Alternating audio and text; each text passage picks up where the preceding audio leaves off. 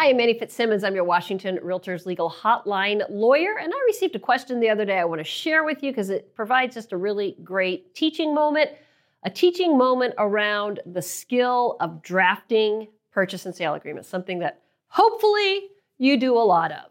Here was the question. The question was, may we use 24 hours instead of 1 day when writing the bump clause in the Home Sale Contingency Addendum, and assuming both parties agree to use 24 hours, how would it be calculated? Now, that's a question I received, and I want you to think about that question and how you think the question should be answered, recognizing that every one of you, when you put fingers to keyboard and you draft the purchase and sale agreement, creating a contract between a buyer and a seller, you are engaged in the practice of law and you're held to the standard of care of a lawyer.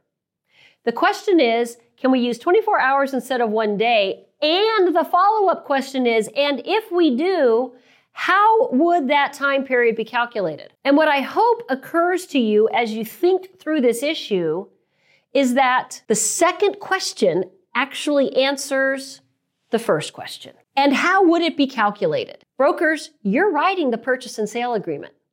You are creating a contract that represents the intentions of the party. If the language you create does not clearly define the intentions and the outcomes of the parties, then you have failed to adhere to the standard of care of a lawyer. So for a broker to ask me, can I use 24 hours instead of 1 day, and in the same breath ask me to interpret that provision for the drafter, that alone is indication that the answer to the first question is no, you can't use 24 hours. Hopefully you're familiar enough with Form 21 or any of the purchase and sale agreements in the statewide form system to know that the purchase and sale agreements include a computation of time provision.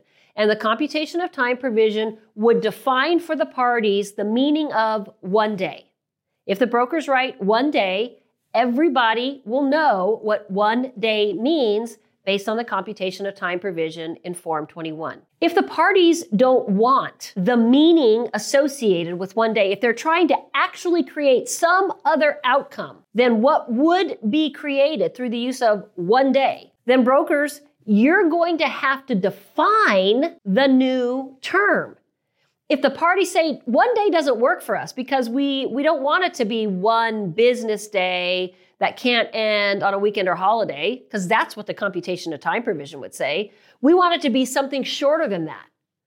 Well, then brokers, you're going to have to define that. And the point of this video is you're going to have to define it in terms that are identified in the purchase and sale agreement so that any third party, because the ultimate third party is the Superior Court judge who's asked to interpret the contract, so that any third party can read the language that you put down and know exactly what that language means. For you to write language and then at the same time ask me what the language means that you just wrote means that you failed to adhere to the standard of care of a lawyer. So this question around 24 hours versus 1 day is a really good way to illustrate this point, but you can apply this lesson to any drafting effort you undertake with respect to creating a contract between a buyer and a seller, because you are held to the standard of care of a lawyer every single time you put fingers to keyboard and create that purchase and sale agreement for a buyer and seller. Make sure that the provisions you draft are absolutely understandable to you. And then my suggestion is that you take that provision you've drafted and you share it with another broker in your office. Don't go home and share it with the person you live with who doesn't sell real estate, because they don't know anything about the forms themselves. And don't share it with your assistant who knows as much about this transaction as you do.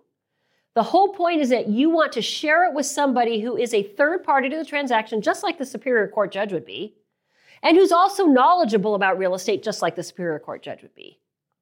And ask that person, knowing nothing about this transaction, read this language for me and tell me what it means. And if when you do that, the the broker friend who reads it for you says that it means something other than what you expected them to say, something different than what your intention was, then at that point, don't argue with that person. You don't need to persuade them that you drafted it well and they read it wrong. You need to go back to the keyboard and start over, take the information they give you and create a provision that does, in fact, define the intentions of the parties in such a way that the language can be read in the contract and the meaning of that language can be deciphered from nothing more than the words you put on the paper. This is a huge topic. It's actually the topic that we cover for 2 days in the Draft Like a Lawyer class. And so this is a little tiny snippet, but this question raised a really important issue. So I'm going to close this video the way that I often do, which is to say, if you have questions, feel free to visit the website, warealtor.org, and ask me a question by following the link to the legal hotline. But I'm going to also tell you that I can't draft provisions for you. If you wrote to me and said, I want to create a provision, draft this for me, I can't do that. I can't draft provisions for you. Instead, you have to learn how to be a good drafter, to draft consistent with your standard of care, which is that of a lawyer. So if you do have questions, feel free to ask them of me, and I'll try to answer for you if I can. If not, I'll send you to your managing broker or even advise you to talk to your own lawyer. And in every case, I'll thank you for being a member of the Washington REALTORS.